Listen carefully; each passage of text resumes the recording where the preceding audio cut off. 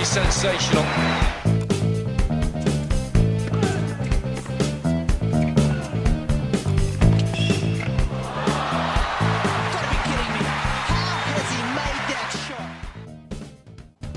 Hello, everybody. Welcome back to another episode of the podcast. I'm your host, Michael, and this is the 2019 U.S. Open preview.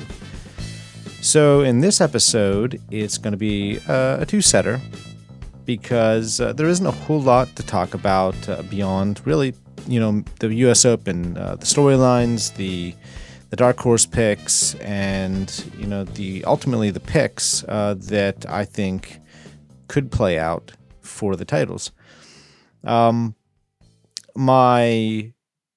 two previous co-hosts, Michael and Eric, they could not be here. They wanted to, but one is going on vacation and one is very busy with work. But what they did do is put in some notes because they wanted to have some input on, this year's final Grand Slam. So they do have picks for the dark horse picks, and they have their picks for the draw. But of course, as always, we're going to start out with set one, which is the news. And the news is, again, pretty short. I mean, there really isn't a lot to talk about. There have been a few updates since we last recorded, at least I last recorded. And that is, on the ATP side, Kevin Anderson has pulled out of the U.S. Open with a knee injury.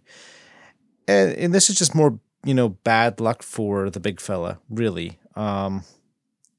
It's been tough sledding for this guy. I mean, ever since he made it to the final of Wimbledon last year, he has been unable to stay healthy. It seems like it's just one injury after another,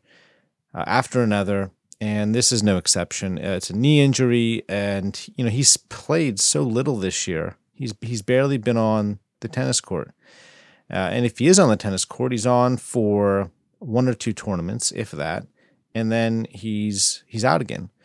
And so I don't know if this is just a product of the fact that Anderson is in his 30s now, and the wear and tear on his body, and he's carrying a lot more weight than a player who is maybe 6, 7, 8 inches shorter. It's difficult, or it could just be a rash of injuries that hopefully he'll overcome and be back next year, because it looks like, based on what I've read, that he is not going to be playing for the rest of the season, which really is a good decision on his part, because what's the point, here in the back end of the season? You aren't vying for Grand Slam titles. You're not going to make it to the World Tour finals at the end of the year. The best you can hope for is to play in a couple of Master Series titles at the end of the year and see if you can maybe gain some momentum going into next season. But the fact is, I really don't think it's worth it for Anderson to do anything more than simply, rehab his knee, if that's all that's required, and then just work on getting ready, getting in shape, and come out strong in Australia. That's what he needs to do. It's kind of similar to what Andy Murray is more or less going to be doing as well. There's no point in taxing your body more than it's already been taxed. And even though Anderson hasn't played much this year, the fact is he's been injured. And that alone is taxing on your body. You're constantly, rehabbing your injury. You're trying to stay in shape as much as you can, if that's even possible. It's difficult. It's difficult. And so when people are out with injury, they're not just sitting around watching movies all the time. Maybe they are, but, they're not just kicking back and relaxing and doing nothing. They are rehabbing. They're trying to stay in shape. They're trying to do as much as they can with what they can have access to body wise, and do what they need to do, and then get ready to come back. And that's exactly what Kevin needs to do. He needs to rehab, continue working out, stay in great shape, and hopefully he'll come out next year ready to go and ready to make up really for a season that has been, a bust, and really a season and a half, because as great as that title run at the Wimbledon final last year was, he was a statue in that final against Djokovic. He basically was he wasn't much of a finalist, and I don't say that in a mean way. I just mean he was basically unable to move in that final after having played Isner for, was it 27-25 in the fifth set? I mean, that's difficult. That's a big ask for a guy that tall to, and having played Roger in 5 sets the round prior, it's a lot to ask somebody. And it's been tough sledding, like I said. Hopefully he'll be back, and hopefully he'll be fresh, healthy, and ready to compete for more titles. All right, on the WTA side, we have the French Open finalist, Marketa Vondrousova. She's pulled out of the U.S. Open with an apparent wrist injury. And again, wrist injuries are scary. I mean, you're a tennis player, your wrist is everything. And if you can't, if it's not your dominant wrist, if it's not the wrist that you're swinging the racket with, it's possible that you could play with that. But again, it depends on the severity of the injury. Also, do you have a two-handed backhand? And most women have two-handed backhands, which means you need, that stabilizing arm, in that wrist, on the backhand side to push through. And, if it's not on the dominant hand, it can still be a problem. It just depends on the injury. And it appears like with Vondrousova, the injury itself is severe enough that she needs to shut it down and probably do, I'm guessing, something similar to what Anderson's going to do. If I had to guess, I would say she's probably going to shut it down for the season, rehab, and then get ready for next year, because unless it's a relatively quick rehab for her and she's able to come back at 100% soon, as in the next 3 to 4 weeks, I would say in a lot of ways it's not worth it to come back for the last 2 or 3 tournaments at the back end of the year. So we'll see what happens. I mean, maybe she does come back and maybe she tries to do something at the end of the year. But if I was a betting person, and I'm not, but if I was a betting person, I would say Vondrousova is also out for the rest of the season. All right, so let's move on to set 2. This, of course, is the U.S. Open preview. And, we'll start out with the ATP side here. Now, the storylines coming into the U.S. Open, there are many. Can Nadal win this title again? He's in his 30s now, as all of the big 3 really are. Big 4 if you want to count Stan Wawrinka. It's possible. Can Roger rebound from that devastating Wimbledon final where he held 3 match points and could not put it away, and therefore Novak won for I think the 5th time, if I remember correctly, which is a great victory for him, but for Roger it was devastating. It had to be devastating, and it didn't appear, at least to me, like he'd picked up a racket. And I did say this when I was doing my Cincinnati review.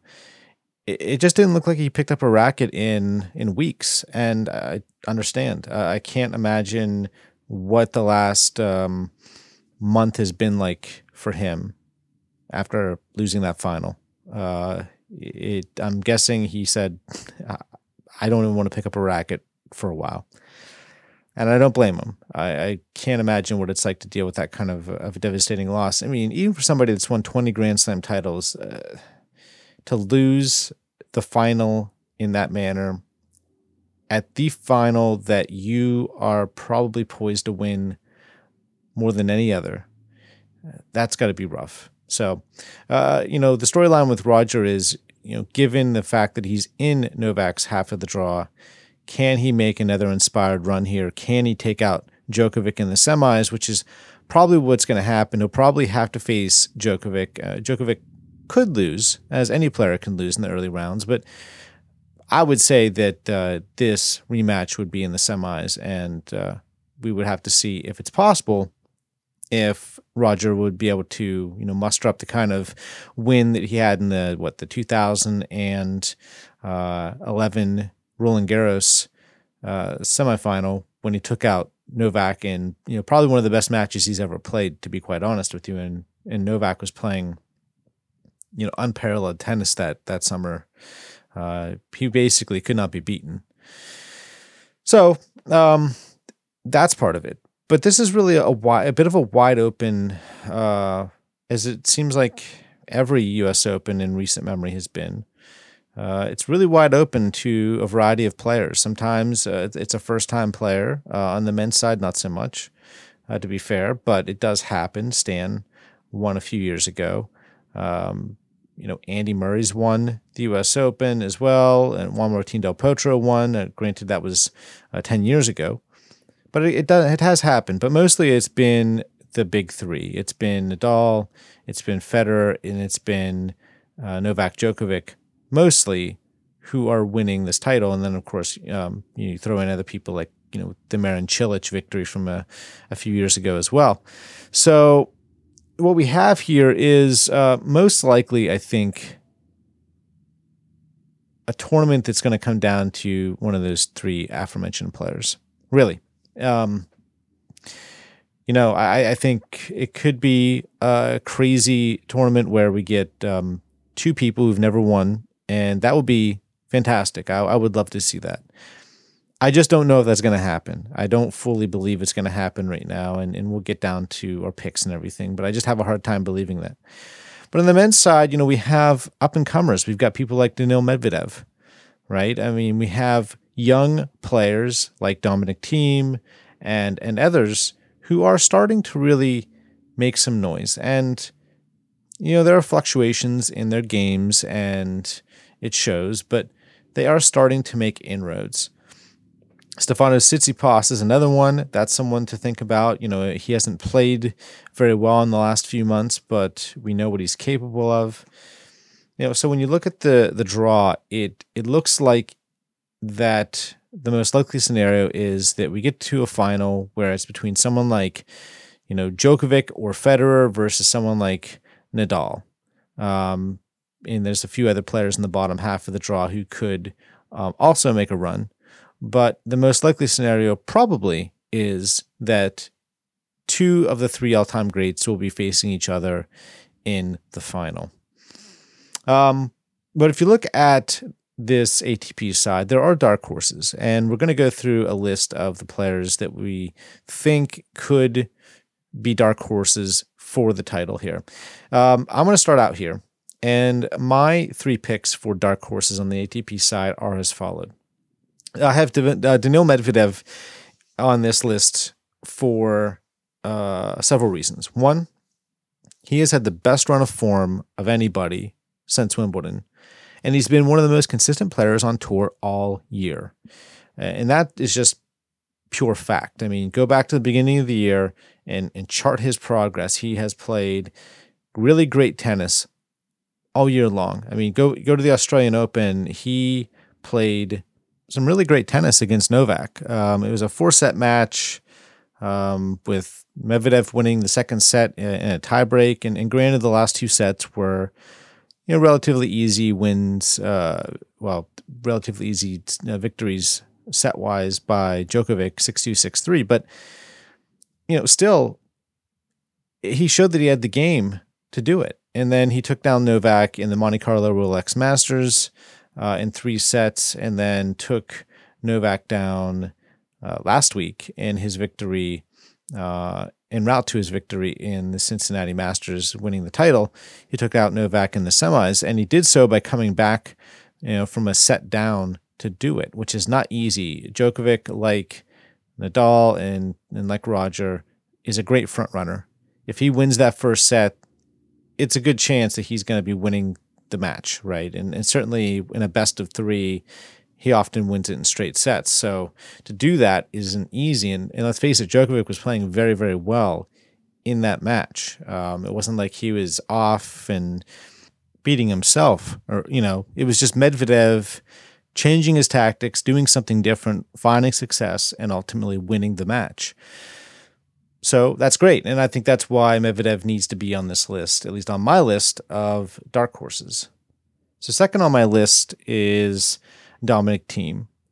Now, Dominic Thiem has had a bit of a weird year. I mean, it has been a good year for him generally. And it would be a good year for a lot of players. But on one hand, he went into Indian Wells seemingly a long shot to lift up the title, and instead ended up defeating Roger Federer in the final and lifting, one of the most prestigious titles in the entire tour, in probably one of the most favorite tournaments on the tour in Indian Wells.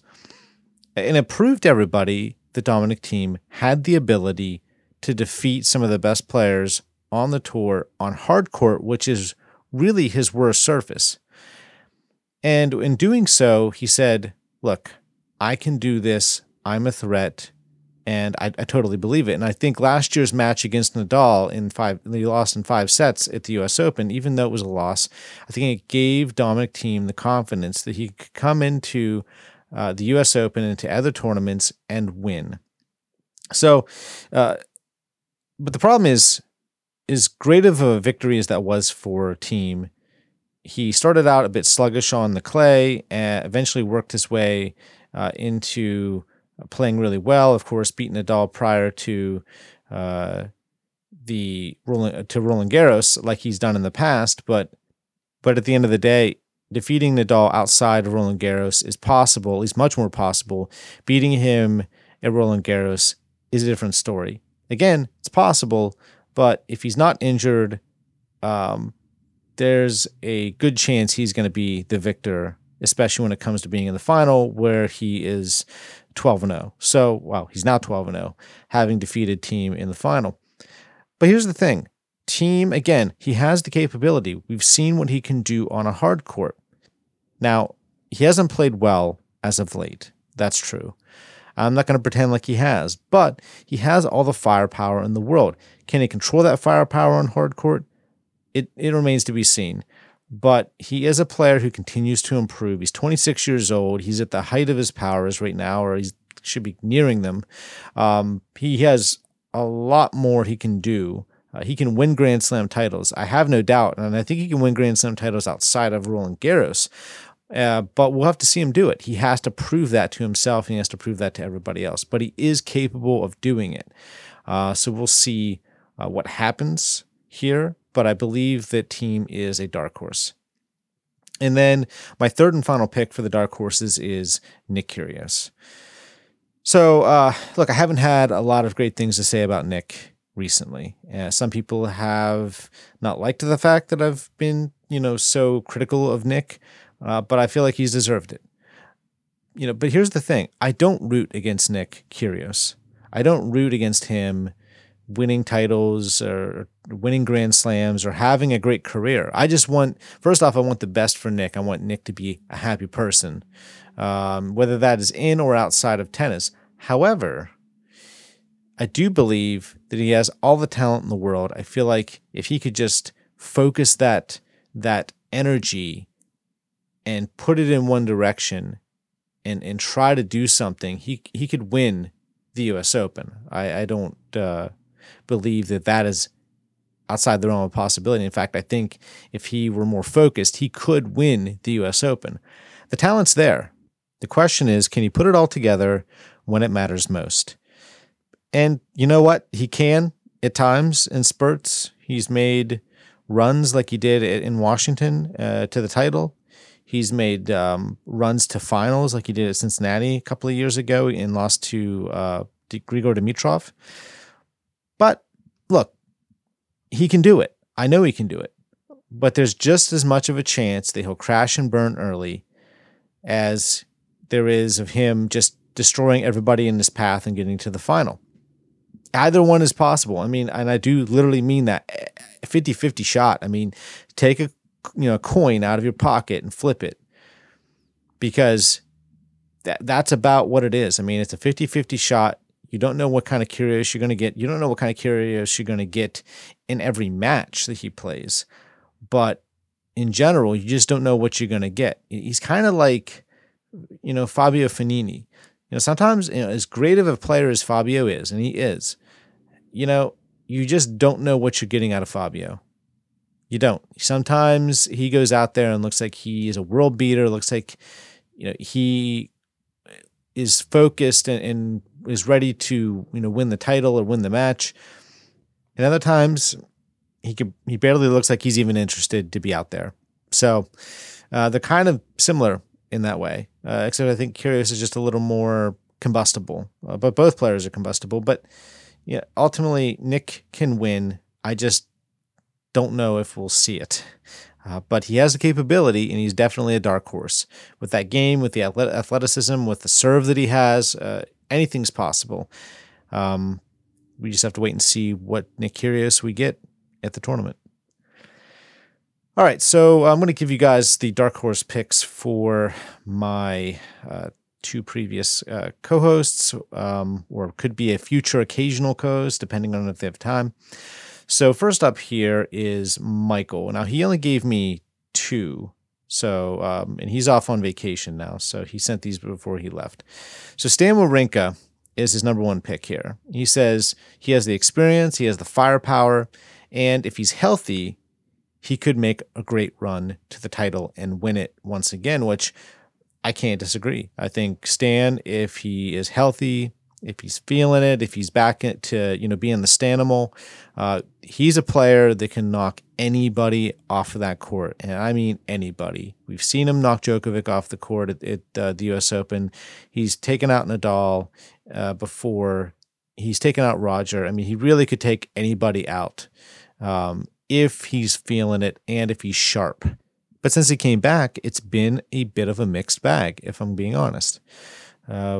He's working his way, to being in sharp form, being ready to go. But I don't know if he'll do it.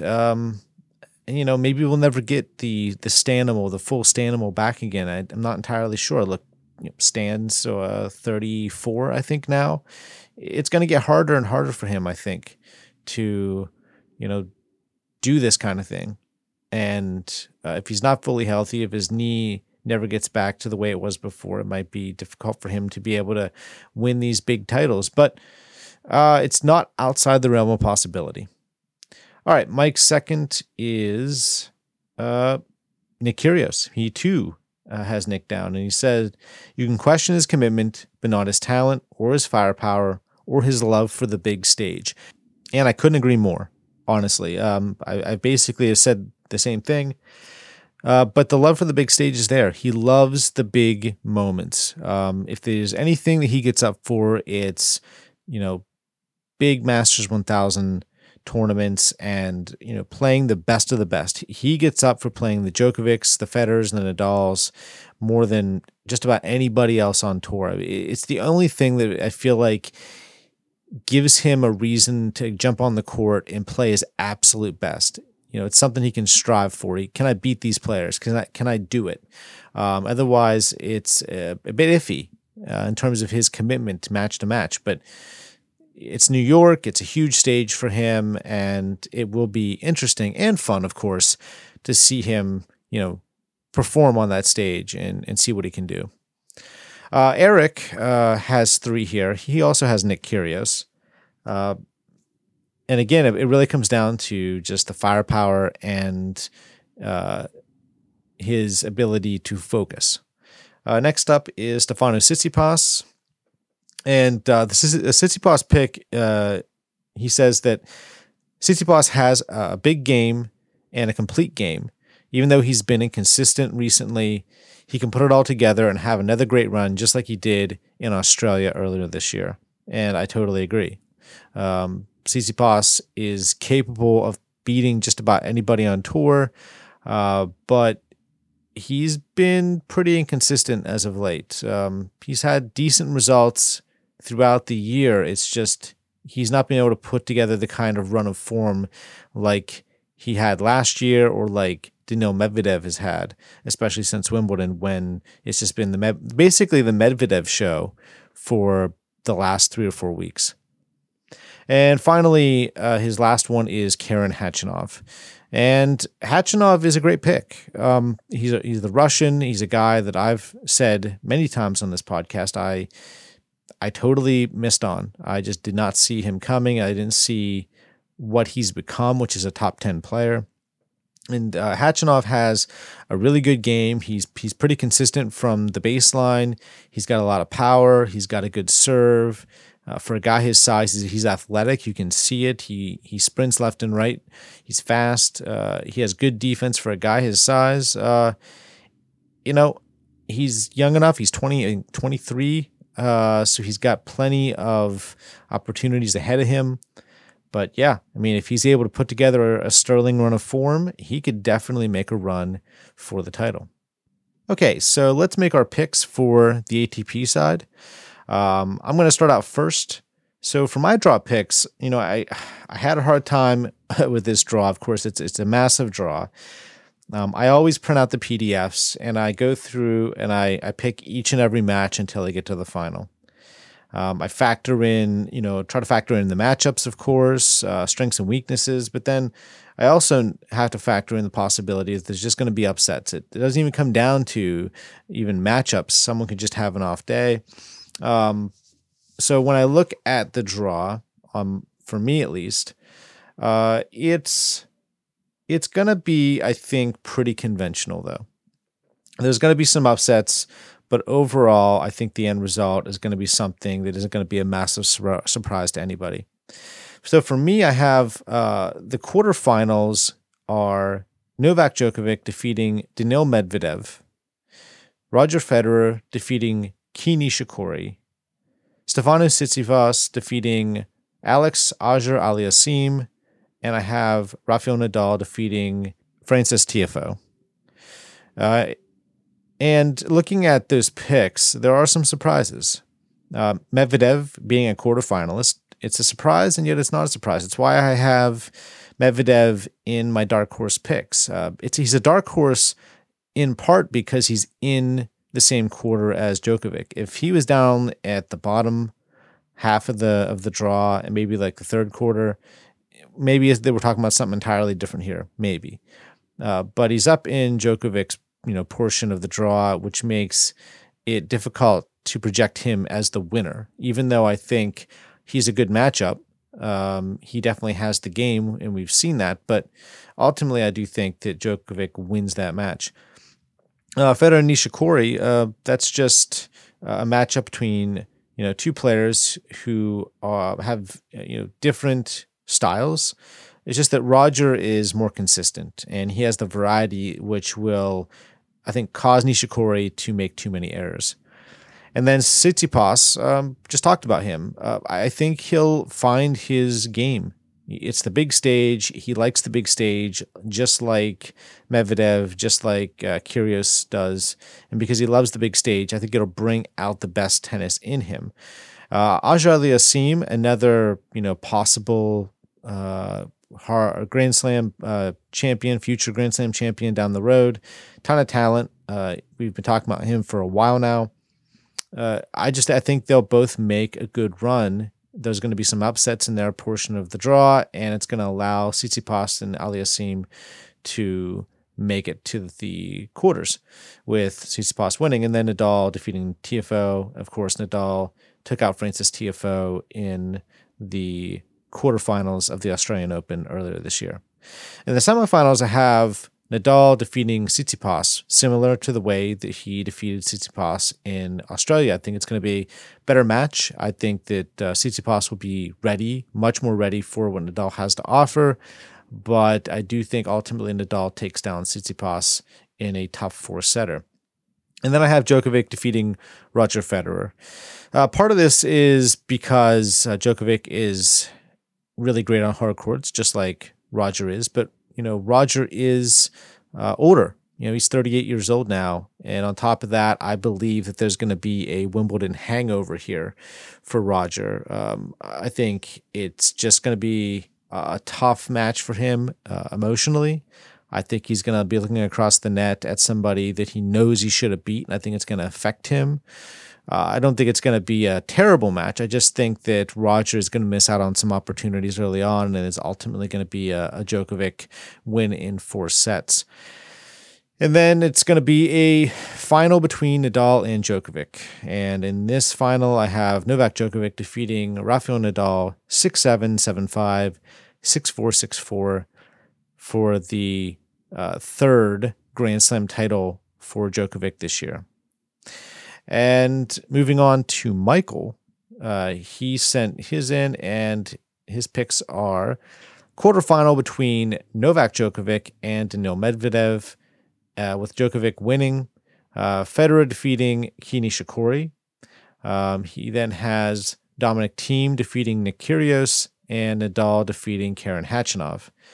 In the semis, he has Federer defeating Djokovic, which I think is surprising, I guess. I know Michael's a big Roger fan.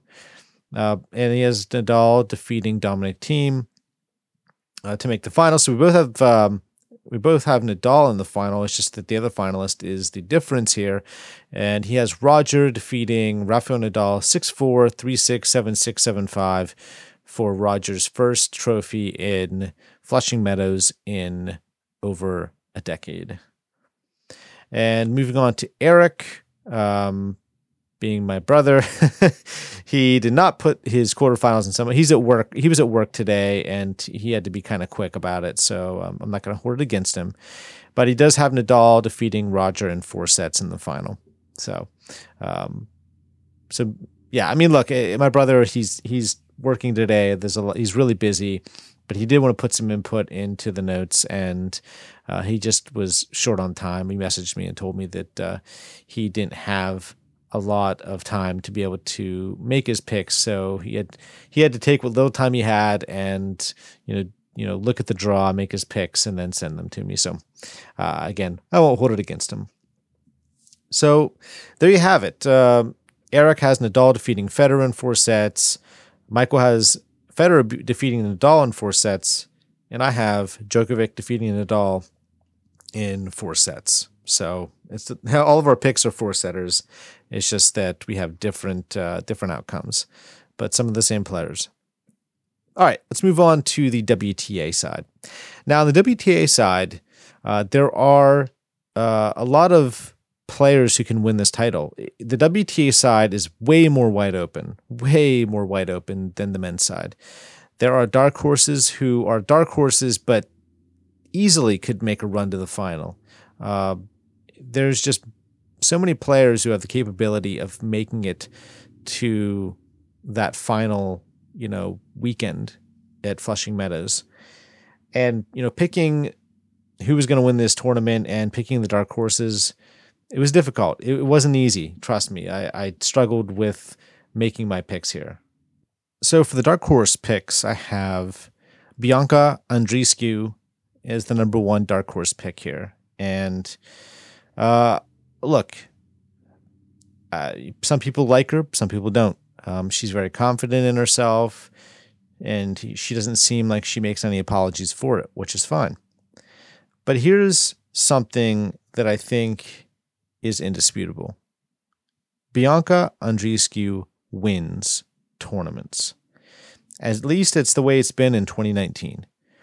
If you look at the injuries that she's had this year, it's been tough. But if you put them aside for a second, when she enters a tournament, she wins.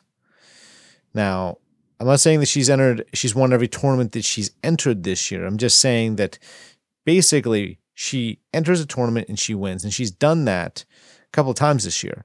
She went and she won Indian Wells, in a final over Angelique Kerber, who up to that point was playing very well. And she took out a ton of players to get there. She took out Garbiñe Muguruza, losing only 1 game. She took out Elina Svitolina in 3 sets. Took out Dominika Cibulkova. She took out a good run of players in order to actually make it to the final. And then she defeated Kerber, who is one of the most consistent players on tour from a ball striking standpoint. So she won that, and she was all of 18 years old.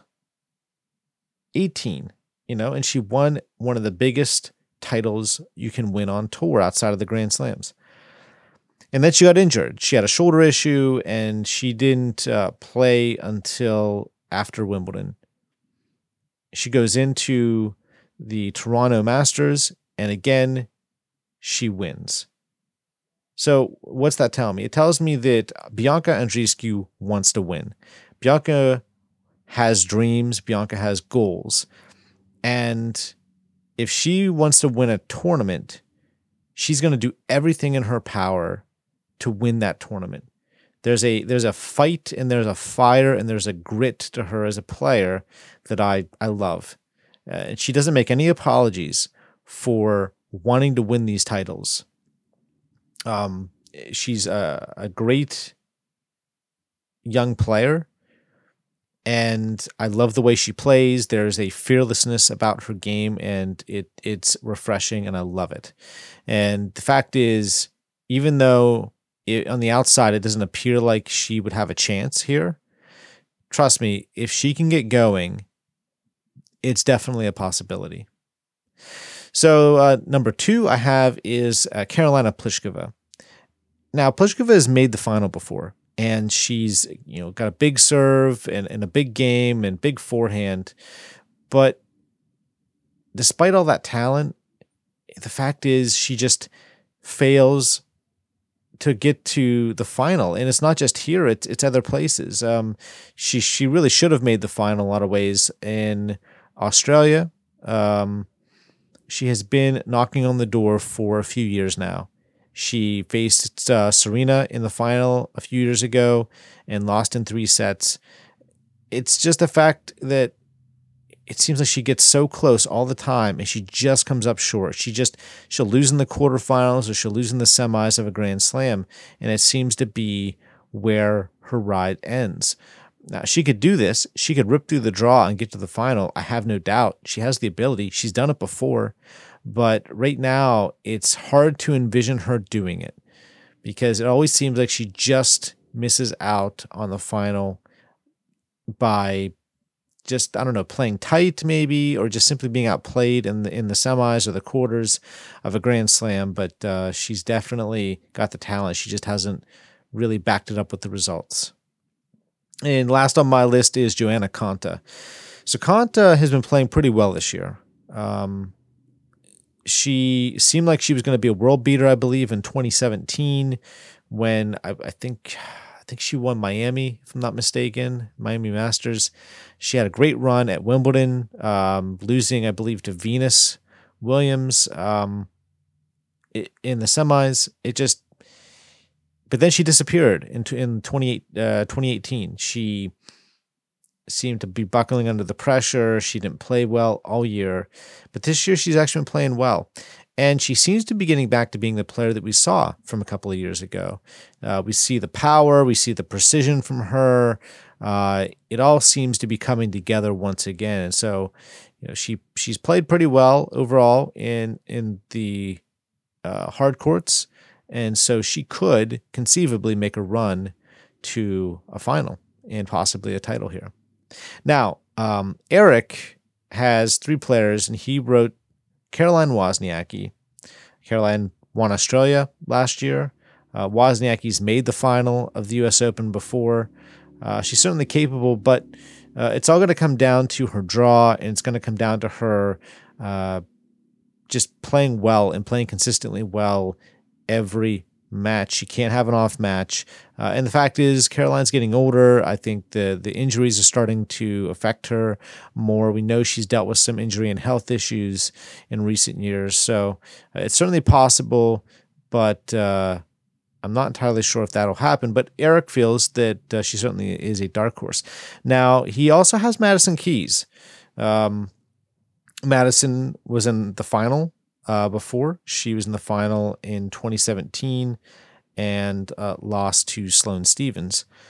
And she looked great. She looked like a world beater there. And then she kind of disappeared last year, and she's back this year. And she just won Cincinnati, playing some of the best tennis I've ever seen her play. So he has Madison down, and I think it's just because she can be that world beater, but she can also crash out early. She's lost early before in recent years to players she probably shouldn't have lost to. So that's number 2 on his list, and then he has Sloane Stephens. And it's understandable. Sloane is maybe the ultimate dark horse tennis player on the women's side. There's maybe no player that I've seen in recent years who can be as ice cold or as red hot as Sloane Stephens is. She can come into a tournament just like she did in 2017. She wasn't playing well. She came into the US Open, and then all of a sudden it was like she flipped a switch, and that was that. And Sloane just rolled her way to the final and, to a victory. But that Sloane it's like Nick. It's like Nick Kyrgios. It's like you flip a coin because you really don't know what kind of Sloane Stephens you're going to get tournament to tournament and indeed match to match.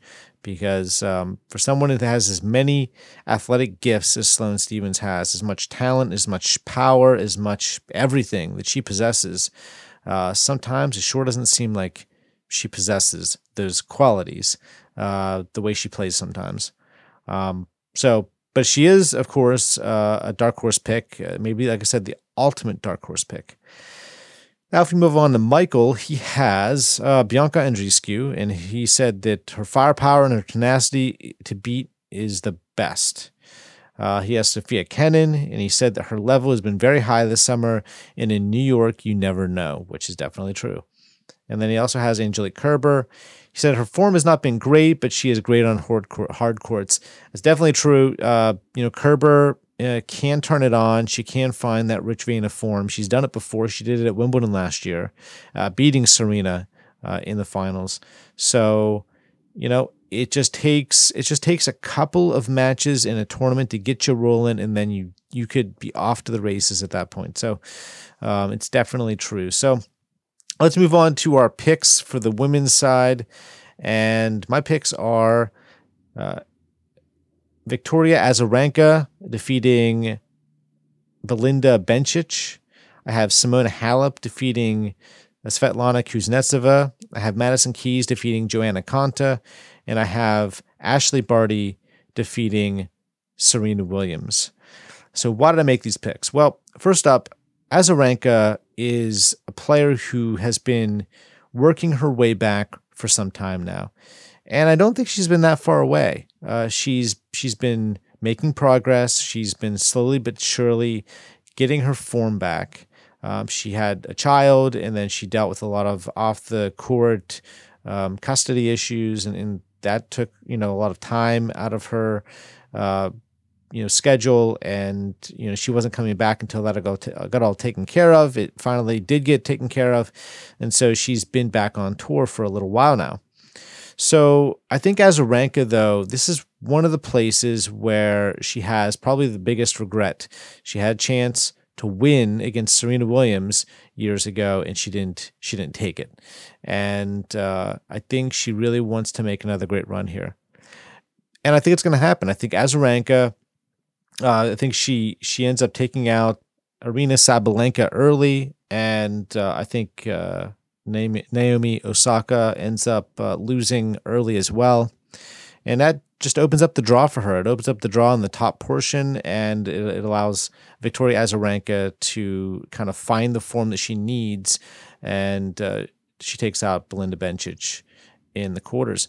Halep over Kuznetsova, I was initially a little worried, but it appears like Halep's foot issue that she's been dealing with, at least it seems like it's fine. Now that could just be gamesmanship. There could be a problem there, a lingering problem, but I'm gonna believe it here. I'm gonna believe that Halep is fine, and that because she's fine physically, it's gonna allow her to make a deep run here at the U.S. Open. I think Halep does defeat a resurgent Svetlana Kuznetsova, who had a great run in Cincinnati, but Halep stops that run here at the U.S. Open. And then I have Keys defeating Joanna Konta. I said that Konta was a dark horse, and I think that is true. I think Konta is able to navigate her way through the draw, take out some good players, but then she gets to Madison Keys. And I think Madison Keys just has too much firepower for her, because I think if Keys plays the way she played in Cincinnati, especially the last few rounds, it's going to be difficult for people to beat her. And then I have Ashley Barty defeating Serena Williams. And this really comes down to the fact that I think, Barty has been a little so-so since her win in Birmingham leading up to Wimbledon. It appears like she was going to be a player to beat at Wimbledon. She played a couple of good matches, and then she lost. And then her run up to the U.S. Open, honestly, it hasn't been great. It's been solid, if not unspectacular, right? I mean, she's been okay. She made a semifinal run, I believe, in Cincinnati, but I think she lost early in Toronto. So, but she lost kind of a little tamely, to be honest with you. She looked like she was uncomfortable in that semifinal match in Cincinnati. So, but I think she has the kind of game that can cause Serena fits. She's pretty consistent. She's got a lot of firepower on her shots, but she also has a lot of variety, and that variety can, at times it can be a bit of anathema to Serena, because if Serena gets a lot of pace, she is much more comfortable with that than somebody who has a lot of variety to their games. That can be frustrating for someone like Serena. It can throw her off, and that's exactly the kind of matchup that Ashley Barty likes. She likes to get people on their back foot, not because she's destroying them with forehands and backhands with a lot of power, but which she can do, but causing people to be uncomfortable because they're getting a lot of different spins and slices to go along with those forehands and those backhands and being comfortable with the net. So this to me is a matchup that I think favors Barty, or at least could favor Barty. If Serena's playing great and she's just really cruising along, well, then maybe this isn't a matchup that Barty will win. But I do think that unless Serena is playing pristine tennis, I do believe that Barty could give her a matchup that she doesn't like, and it could result in a Williams loss. And then moving on to the semis, I have Simona Halep defeating Victoria Azarenka. I think this is where Azarenka's run ends. I think that Halep has just got too much consistency. Just too much firepower of her own, her forehand and her backhand. I mean, look, we've seen Halep play. We know what she can do. Someone who's 5'6" but is able to hit that hard. She's in exceptional shape. This could be a really great run for Halep, and I think it is. I think that she gets through Azarenka. It's a bit spotty at times because I think Azarenka's got that grit and determination, and they got that game too. But I think in the end, Halep is just a little too much for Azarenka in the third set. And then I have Madison Keys defeating Ashley Barty. And again, this really comes down to a matchup. Now, while I believe that Barty does have all that variety, and she does herself have firepower, if Keys is not beating herself, and yes, I know it's a big if, because she frustrates me like few players do on the women's side, because man, with all that firepower, she has a hard time at times controlling all of that, all the missiles that she has, right? I mean, she can hit 95 mile per hour winners, but sometimes she fails to understand you can just hit 85 and be fine. You don't have to hit the hardest shot, of your life on every forehand or backhand. And she's starting to do that. She's starting to show more consistency. And I think that's the key to her lifting the trophy, to be honest.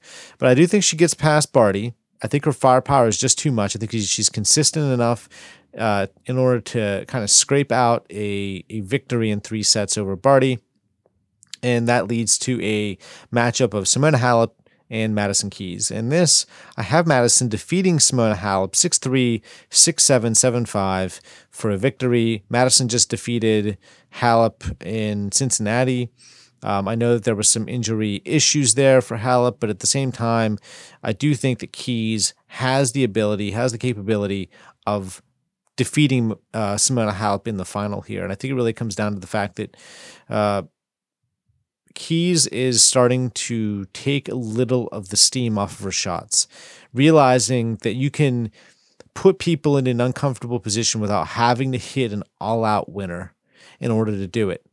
And I believe she's started to look at her game and accept the fact that she's trying to do too much at times, and that she has so much power that she fails to control it, and that's when bad things happen. And on top of that, I think her footwork is much better than it's been in the past. She's really getting around balls. She's giving herself the correct amount of space. She's taking the extra couple of steps that she might not otherwise take in order to put herself into a good place to hit that next shot. And I think that is going to be the difference here. It's going to be the difference in the tournament, and I think it's going to be the difference in the final.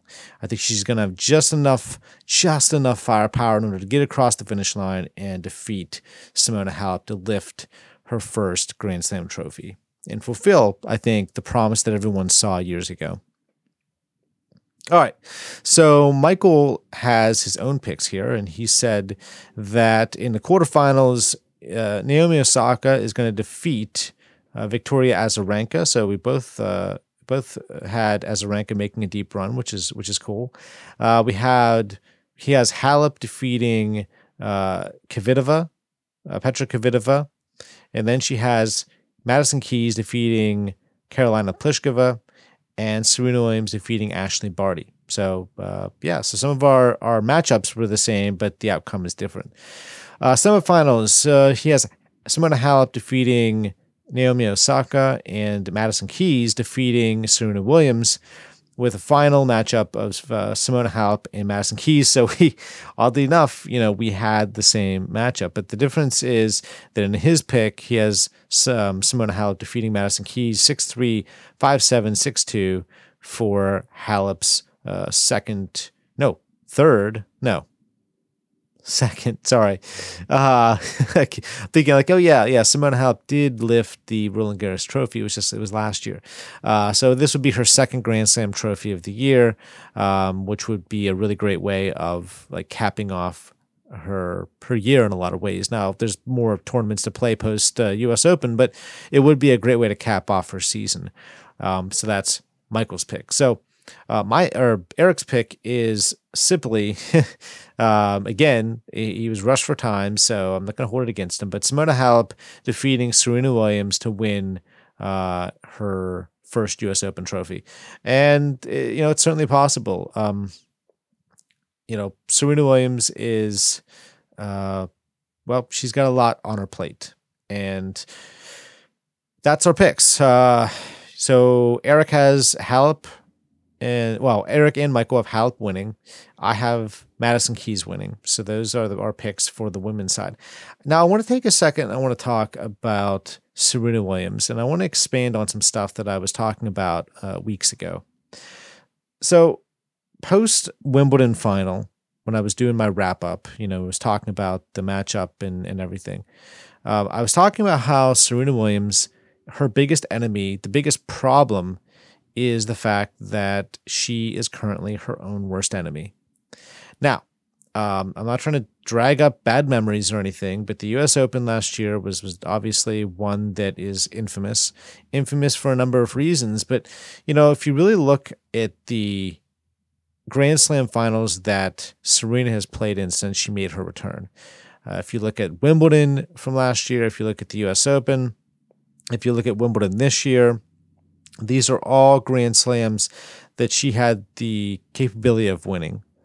Now, some of these losses could be attributed to the fact that maybe she just wasn't in enough good shape. She just wasn't in the kind of shape she needed to be in. But I think the bigger thing here isn't the kind of shape that she's in, although that, of course, is an important factor. It is mentally where she's at. And the fact is, Serena knows her age. Serena knows that there is a finite amount of time left for her playing tennis. And it's not just about how old she is. I think it's about how much longer she wants to play. We have to remember that Serena has been playing this game now for over 20 years as a professional. As a professional, she's been playing for at least 2 decades. And I'm not here trying to talk about how old Serena is. That's not what I'm trying to say. What I'm trying to say is it's not the years that she's been playing, it's the mileage. It's like that famous quote from Raiders of the Lost Ark. It's not the years, it's the miles. And I think that's really what we have to think about here when it comes to Serena. I mean, she's been through a lot on the tennis court over the years and off the tennis court, and she's dealt with a lot of like health issues, times where she could have died. I mean, she just had a child recently, and I know she doesn't want to be doing this for another 4 or 5 years. She wants to spend that time just with her child, all the time, but she also has goals that she wants to achieve. And so I've thought for a while that she's only got a couple of more years left. I honestly think that she's got this year and possibly next year, and that might be it for Serena. I don't see Serena getting to 40 and beyond. I don't. I just don't think it's going to happen. I believe next year will be her last year, and I think she'll achieve what she can achieve. But what this really comes down to, and the point I'm trying to make, is that Serena's biggest obstacle is herself right now. She has put so much pressure on herself to get back into playing shape, right? To win Grand Slam tournaments, to break this record, to be the all-time greatest female champion. Nobody will probably ever pass her, after this. She doesn't want to be the greatest without having that number. She wants to get to 24 or 25 Grand Slams.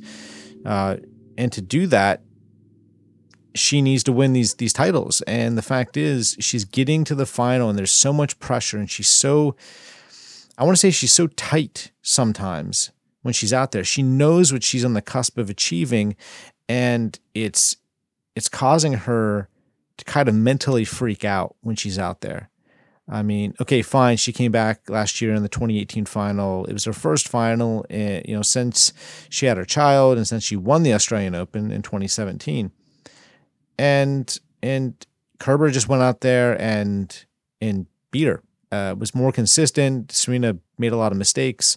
And then the U.S. Open last year, I'm not going to get into that. We know that she definitely played a much better match, but Osaka was clearly, I think, the better player there. But there was also a possibility of it going on to 3 sets. And then if you look at Wimbledon this year, I mean, Halep was flawless. It was one of the best performances I've ever seen. And Serena didn't play horribly. It's just that Simona Halep had no flaws out there. I mean, she barely made an unforced error in the entire match. And Serena started to go for more. She started to get frustrated because Halep was getting everything. But at the end of the day, I think the problem here, again, is it's not just the player across the net. It's also in Serena's mind. I mean, it's just there's so much pressure on her to win these titles. She knows she knows that her opportunities are slipping by. And every time one slips by, it adds just a little more pressure on the next opportunity. And she knows that she's getting older, and these players are good, and they could knock her out before she even gets to the final. So what I'm saying is, with Serena, she has a finite amount of chances left, but she needs to take some of that pressure off of herself when she gets to the final, as hard as that is, because right now, in a lot of ways, her biggest obstacle to lifting another trophy is Serena Williams. It's not the player, at least in part, it's not the player across the net. It's Serena herself. And if she doesn't start taking some of that pressure off of herself when she goes into finals, it's going to be her undoing each and every time, unless the player across the net is also dealing with the same issues and really defeating themselves. And then maybe it's more of an even playing field. But right now, every time she faces somebody, they're game and they're ready to take her down, and they're not blinking. So that's my preview. That's what I wanted to talk about, and that's how I wanted to wrap this up, was just by talking a little bit about Serena, about the pressure she's under and the pressure she puts on herself, and that's really where at least some of the issues are coming from, and her inability, I think, lately to have win one of these big Grand Slam titles. So, but we'll see what happens. It's going to be a great tournament. I'm really excited. I can't wait to see what happens in this first week, and of course, I will be back in a week's time with an update and my thoughts on the first week's action and what to look forward to into week 2. So anyway, thanks everyone for listening. And if you'd like to send in feedback, you can do so by sending it to tennisaddictpodcast@gmail.com. You can also follow me on Twitter at tennisaddictpod. You can let me know what you think. Send your pics to me there. Send any feedback that you'd like me to talk about in the next episode, and just share your opinion and everything that happens this week at the US Open. Let me know what your thoughts are, and I'd love to engage in some really great conversation on Twitter about the US Open and the players and all the outcomes as each day moves along and as we get the results. So that'll be fantastic. I'll be on there twittering away, and it's going to be a lot of fun. It's going to be exciting. So anyway, thanks everybody for listening, and we'll see you next time on the Tennis Addict Podcast. Thanks for listening to the Tennis Addict Podcast by Freaking Geeks Media. Be sure to visit freakinggeeks.com as well as our Patreon page at patreon.com/freakinggeeks for more great content. Also, please consider rating and reviewing us on iTunes. It really helps. If you would like to write into the podcast and share your thoughts and ask questions, you can do so by sending your email to tennisaddictpodcast@gmail.com.